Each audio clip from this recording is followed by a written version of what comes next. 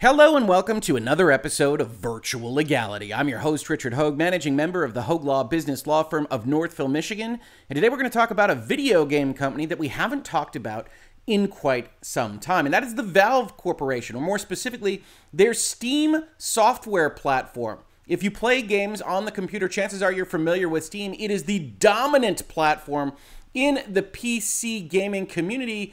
And quite frankly, it's that dominance that maybe led to some of the problems we're going to be talking about today. Now, before we do, I want to mention that this channel is supported by viewers and listeners like you. We've got, most prominently, a Utreon support channel. If you do check that out, more of your support dollars will come to the channel. We also, of course, have Patreon, which itself is the dominant platform in crowdsourced support. Please use either at your discretion. If you do, one of the tiers in that support platform will allow you to sponsor a specific video per month. Today, we give special thanks to FalkusVipus, who has been supporting this channel for months and months and months and months and months. And thank you very much for FalkusVipus for supporting this episode of Virtual Legality. Now, it was early last year in Virtual Legality where we first talked about the lawsuits that were consolidating against Valve and their Steam platform. Now, the primary method that was argued in these lawsuits was that Steam, through the use of what's called a most favored nation pricing provision,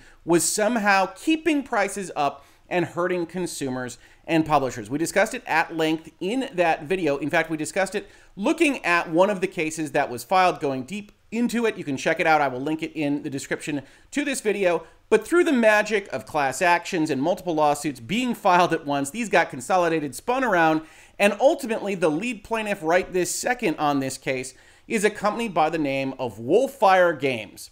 Welcome to Wolfire Games, says their website. At Wolfire, our mission is to push the video game industry forward by challenging conventional wisdom, sharing what we learn, and exploring the positive effects that games can have on the world. Very noble ambition there, but right now it is realized most prominently by a lawsuit, as many noble ambitions are. Now, if we look at the overview here, we're not going to go through this whole document. It's like 78 pages long, and it largely copies the document that we looked at in that earlier video. But for purposes of this conversation, we do have to talk about a few things. First, the main issue in this lawsuit is Valve's 30% cut. If that sounds familiar to you, if it sounds exactly like Apple versus Epic or Epic versus Android or any of a host of things that are being looked at in various legislatures and lawsuits around the land, well, it should. The 30% cut of digital storefronts is being attacked on all sides, and Valve was added to that list early last year. Paragraph 3 from the complaint says Valve is able to exact such high fees because it actively suppresses competition to protect its market dominance. Many other game stores have tried to charge lower fees in the range of 10 or 15%, but they have all failed to achieve significant market share. This is because Valve abuses its market power to ensure game publishers have no choice but to sell most of their games through the Steam store, where they are subject to Valve's 30% toll, just like Apple's 30% tax in Epic parlance. If a game publisher wants to sell games that are enabled for the Steam game platform, Valve requires the publisher to sell the vast majority of its games through Valve's Steam store, and when the game publisher sells through the Steam store, Valve takes its 30% cut of nearly every sale. One theory of the case that Wolfire advanced here was that there were effectively two different products that were tied together. One was the game platform on which you play Steam games, and the other was the storefront in which you buy Steam games. Or as they describe it here, there are in fact two separate components to Steam. The Steam gaming platform where their games are played, and the Steam store where their games are bought and sold. And it was based on this thesis of the case that they said, well, that most favored nation pricing concept was allowing Valve to up-jump the costs of PC video gaming across the entire sector because nobody could go and create a competitor to them, and they illegally tied together two products in their game platform and their storefront in a way that helped perpetuate their monopoly power. Now, there's some interesting things that pop out of that. I've talked about these in other videos here in Virtual Legality. The first and foremost of which is you can argue whether this is a fulsome most favored nation provision or not. We've pulled up the partner Steam Games feature keys website here. It says you should use keys to sell your game on other stores in a similar way to how you sell your game on Steam. It is important that you don't give Steam customers a worse deal, which admittedly sounds like a most favored nation clause. It's okay, they note, however, to run a discount on different stores at different times as long as you plan to give a comparable offer to Steam customers within a reasonable amount of time. And keep in mind that the perceived price in the bundle subscription should be a price you are willing to run the game at a standalone price or discount on Steam. They further say, hey, we reserve the right to not allow you to use Steam keys, to otherwise terminate various things if we decide that you're abusing this generosity, this largesse that Valve has bestowed upon you.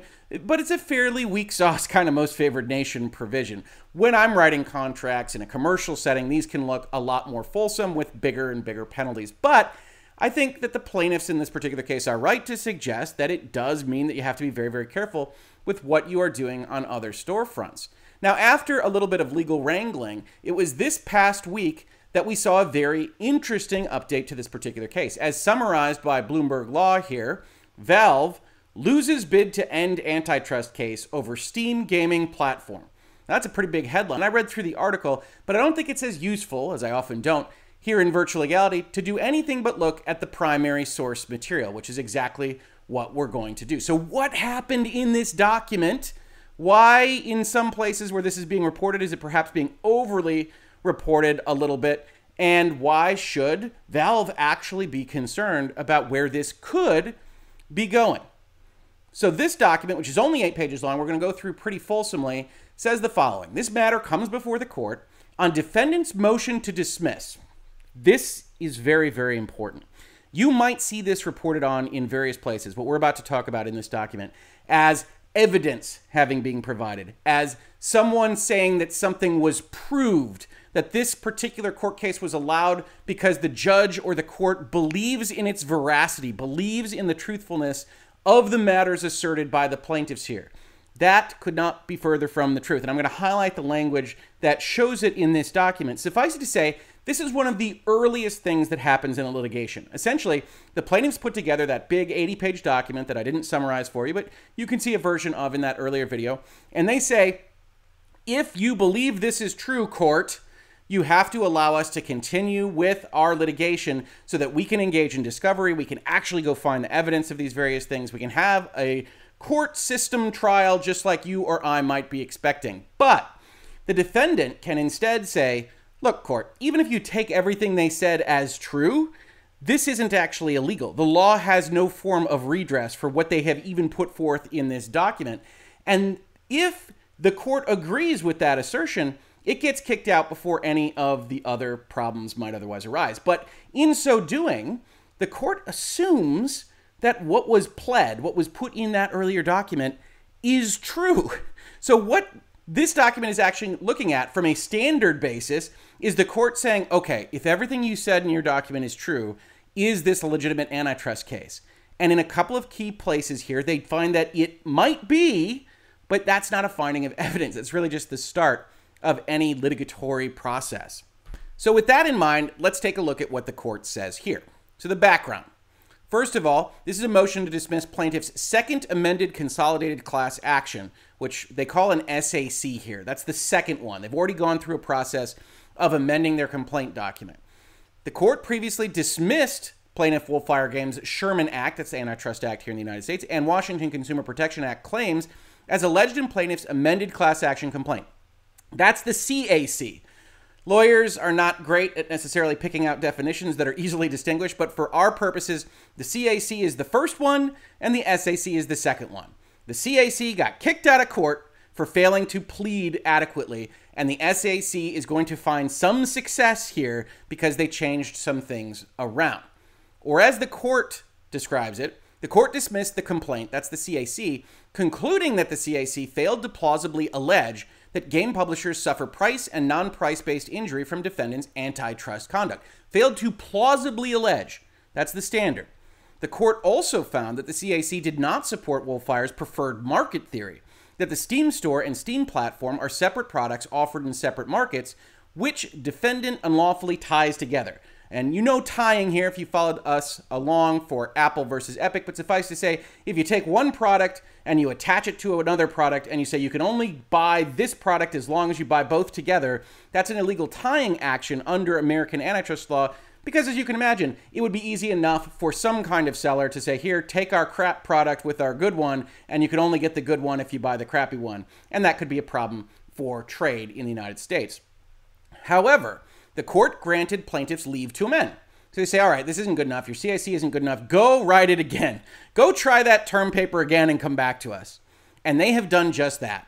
The SAC does not provide new causes of action or completely new factual allegations. Rather, it provides additional context to the CAC's allegations. So they went home. They said, all right, we're going to work on this paper. But they didn't go and start it from scratch. They said they need a little bit of filler. They need to understand things. They need a little bit more context around some of these things. They came back with the Second Amendment complaint, and the court actually agreed with some of it. And I say agreed, meaning it's allowed to proceed, not that they found anything on an evidentiary level.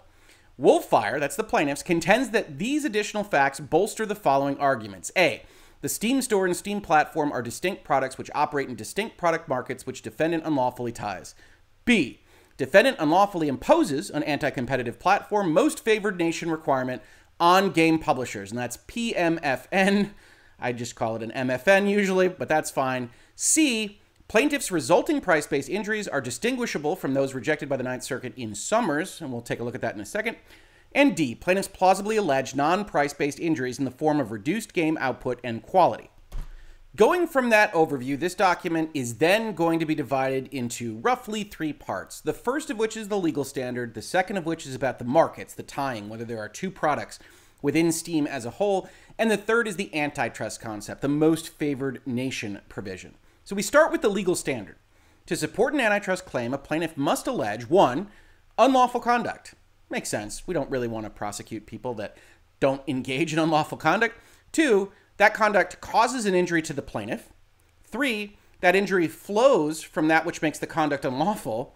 And 4, it's the type of issue that the antitrust laws were intended to prevent. So 4 basic things that a plaintiff has to put in that big, long document. A defendant may move for dismissal of an antitrust complaint like any other when a plaintiff fails to state a claim upon which relief can be granted. The plaintiff, Your Honor, just failed to say anything that the law actually covers here. Even if you were to accept everything they said as true, there is no there. To survive such a motion, the complaint must contain sufficient factual matter, accepted as true by the court. Court's not doing a further inquiry. There's nothing to inquire about. It's just looking at 2 term papers to state a claim for relief that is plausible on its face. A claim has that facial plausibility when the plaintiff pleads factual content that allows the court to draw the reasonable inference that the defendant is liable for the misconduct alleged. So if we just take it as true, what you just said, hey, that would be the kind of defendant that probably would be liable. To do so, a plaintiff must provide grounds for entitlement to relief that amount to more than labels and conclusions, or a formulaic recitation of the elements of a cause of action. Said another way, if you put this document together and you have the legal standard here, and you just have paragraph 1, the defendant engaged in unlawful conduct. Paragraph 2, that unlawful conduct caused us an injury. Paragraph 3, the unlawful conduct caused the injury. It flowed from that unlawfulness. And 4, it's exactly what you're usually looking for when you interpret antitrust laws, Your Honor. That isn't going to suffice. You can't just recite what the law asks for. You have to talk about your specific facts and circumstances in more than just a formulaic resuscitation of the elements of a cause of action. Now, although the court must accept as true a complaint's well-pleaded facts, that's the key here. Court has to accept as true what is said using the form and manner that the law requires. Conclusory allegations of law and unwarranted inferences will not defeat an otherwise proper motion to dismiss. So that's the standard. As we talked about at the top, court says we accept everything as true from the plaintiffs. What does that mean?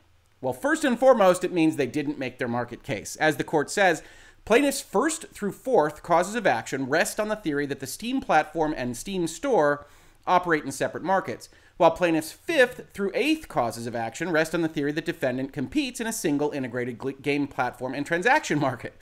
Not great when the court defines your two as essentially mutually exclusive. Defendant argues that plaintiff's separate market theory is facially unsustainable for the reasons outlined below. The court agrees. So one thing that isn't in that headline, one thing you might not see reported on, is actually perhaps the more important part of this document.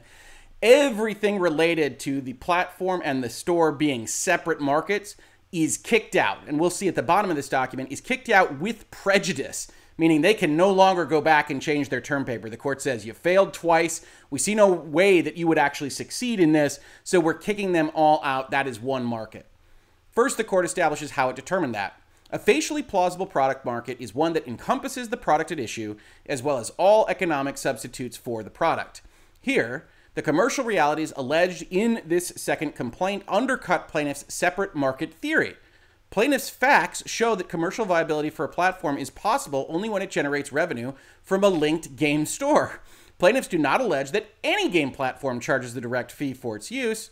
Put another way, plaintiffs allege no economic substitute for Steam that does not finance its platform through game store purchases.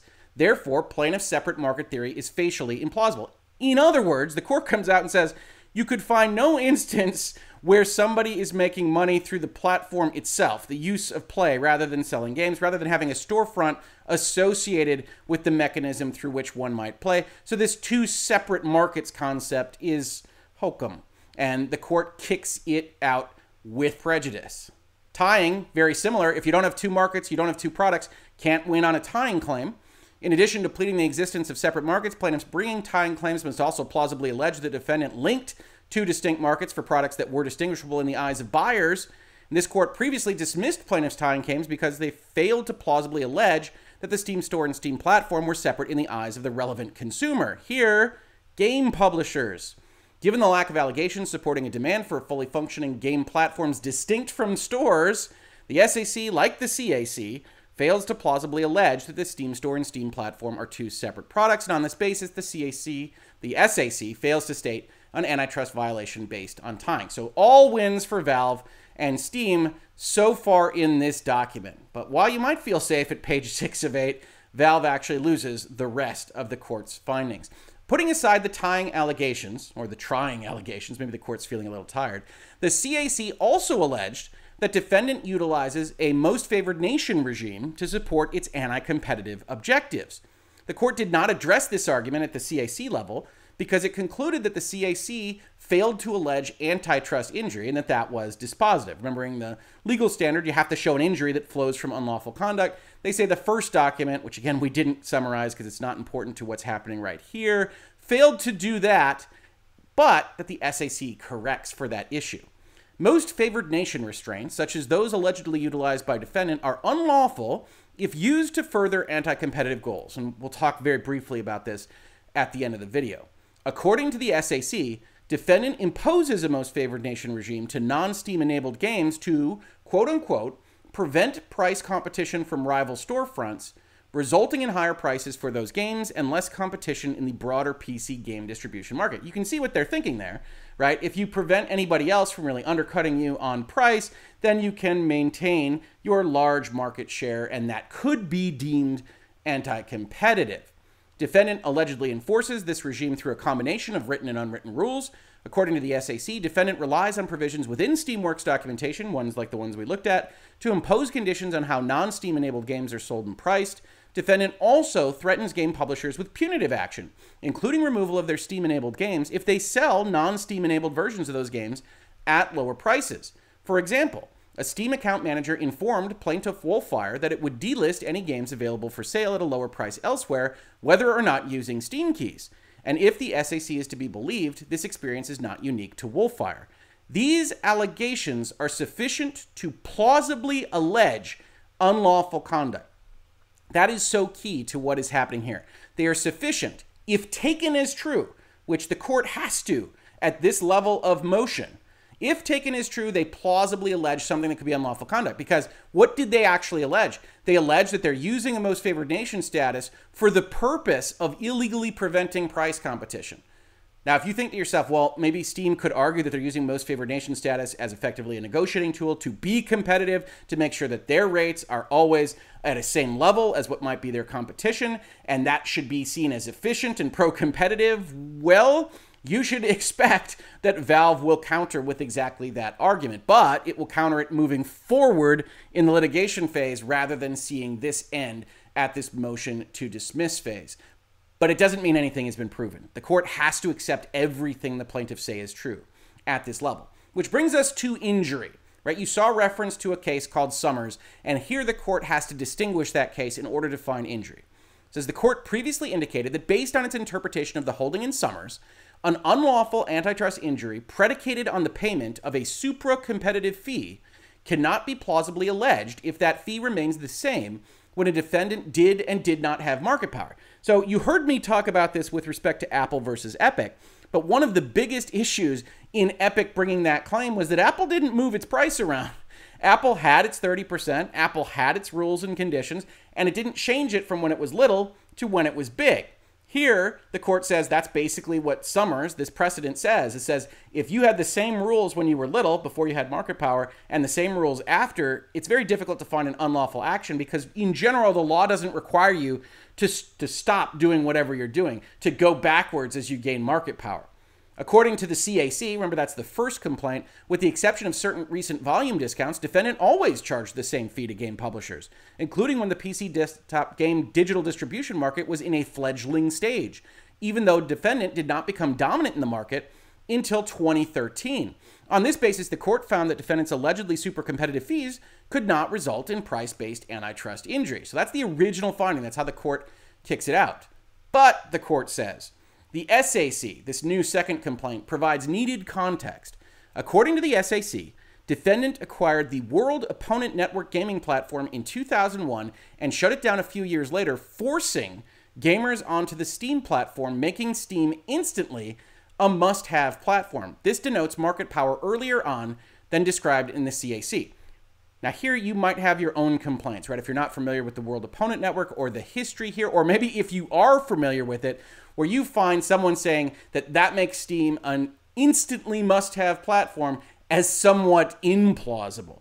If we look at the history here, we see Sierra Games, old-timey game company, was purchased by Havas in January 1999, and Sendent Software was acquired by Havas, who would then maintain this particular network. In March 2000, Havas merged WanNet with Prize Central Net to form Flipside.com. The .com boom. In 2001, Valve acquired Wan from Flipside and then began to implement the Steam system in beta form. It was used as the structural scaffolding. Valve shut down the last of its Wan servers on July 31st, 2004, and all online portions of Valve's games were transferred to their own Steam system, including Half-Life and Counter-Strike and these various things. But I have to admit, as a video gamer, that's only a portion of what the market actually was at that point in time, but the court has to take this as true, right? So the SAC comes in and says, well, actually, when you set up your 30%, you were already a dominant market because people really had to play Counter-Strike and they had no choice. Gamers were forced onto the Steam platform. The court says, well, I mean, if that's true, then that looks like power earlier than we thought, and we find ourselves outside of Summers because we no longer have that non-market dominant to market dominant question. Also, the court says, while both complaints indicate that in those early days, defendant was competing against brick and mortar game distributors, the SAC makes it clear that defendant did not need market power to charge a fee well above its cost structure because those brick and mortar competitors had a far higher cost structure. And that's used effectively to say there's a reason why they were allowed to charge more. And again, that might not hold water at the end of the day when you bring in economists and otherwise fight this out, because brick and mortar and PC digital were in a competitive market at the time. But the court has to take it as true. The court says, okay, the SAC says, well, you effectively used brick and mortar costing to allow yourselves to get more money than you otherwise could, and then you just didn't change it back when brick and mortar ceased becoming a competitor. Therefore, the court says, based on the allegations contained in the SAC, just based on allegations, not evidence, the court now concludes that Summers is not controlling. Because of this, because they had market power in 2004, because brick and mortar existed at the time to allow for a higher percentage than otherwise could have existed. Absent that limitation, without Summers doing anything, plaintiffs have now plausibly alleged price-based injury. Plausibly. Conclusion, for the foregoing reasons, defendant's motion to dismiss the SEC is granted in part and denied in part, so they're allowed to move forward with this most favored nation is a problem strategy. But the first through fourth causes of action and the portion of the seventh cause of action predicated on separate markets and illegal tying are dismissed with prejudice, as further amendment would appear futile. You get a footnote for that Because plaintiffs have been unable to cure their defective claims based on separate markets and tying, and it appears clear to the court that further amendment would be futile, the claims are dismissed with prejudice and without further leave to amend. They are done, they are out, and now all that is left is this most favored nation discussion. Unfortunately for Valve, most favored nation is one of those areas where we don't really know how a court might interpret it. As an example, I've pulled up here a law firm's website entitled Confusion Continues in the Antitrust Evaluation of Most Favored Nation Provisions. Most favored nation provisions in dealings between buyers and sellers most often are used by a buyer to require sellers to agree that they will offer the buyer the lowest price offered to other buyers, and used by a seller to require buyers to agree that they will buy from the seller at the highest price they pay other sellers. Now, we're dealing with the first one here. This is a buyer of services in Steam that says, hey, if you're going to offer lower prices, you're going to offer them to us as well. U.S. developments. Horizontal agreements among competitors. Imagine Steam and GOG.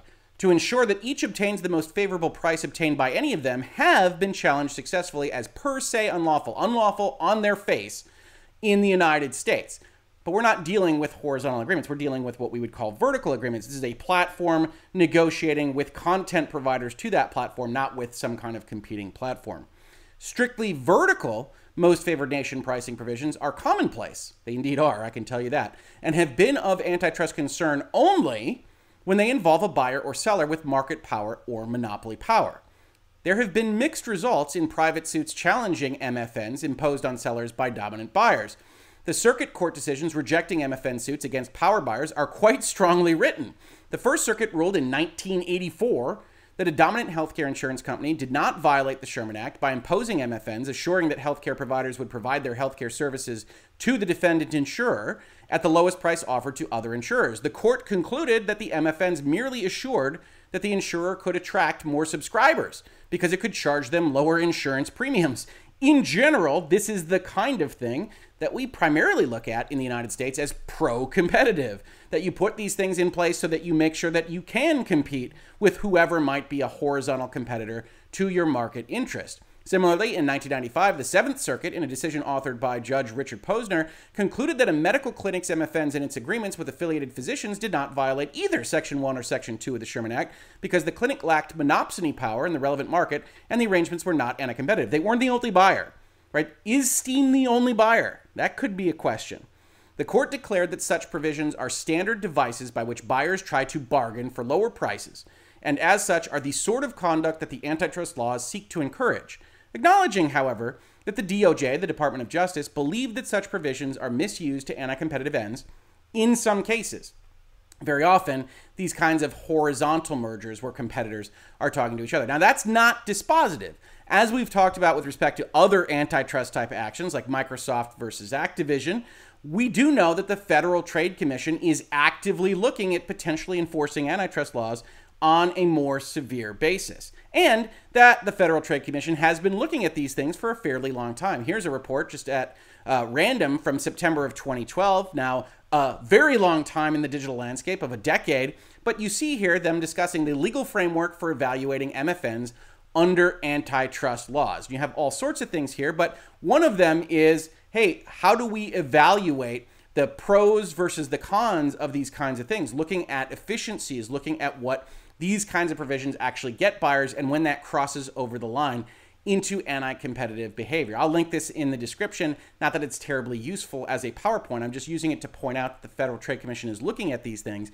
But in this particular environment, with an FTC that wants to be more active, with all of the politics going around, the court isn't going to be unaware of that happening with respect to antitrust laws. So it will be interesting to see if this proceeds further when, in a different environment, what you see from Steam with a fairly lightly worded MFN to keep their supplier prices as low as possible to better compete with their platform side competitors doesn't really raise even a yellow flag under most normal antitrust analysis. I can't guarantee anything, but I would still suspect Valve and Steam will win if antitrust precedent stays pretty much the same as it always has.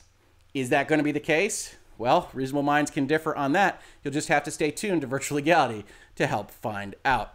This has been Virtual Legality for today. If you enjoy conversations of business and law, pop culture, tech, software, and more, please, as I mentioned at the top, consider supporting the channel through Utreon or Patreon, as FalkusVipus has done. Thank you so much, FalkusVipus, or otherwise just subscribing, telling your friends, ringing bells, engaging with the content on this channel. Every little bit helps us grow. And grow we have, as we've engaged in a little bit of extra materials. Now we're having live streams with fellow lawyers on YouTube. You can check those out as well. We're at almost 82,000 subscribers, so I'm pretty excited about the growth of the channel. All of that is because of viewers and listeners like you. Thank you so much. If you caught this on YouTube, thank you so much for watching. And if you listen to it as a podcast, thank you so much for listening. And I will catch you on the very next episode of Virtual Legality. Virtual Legality is a YouTube video series with audio podcast versions presented as commentary and for education and entertainment purposes only.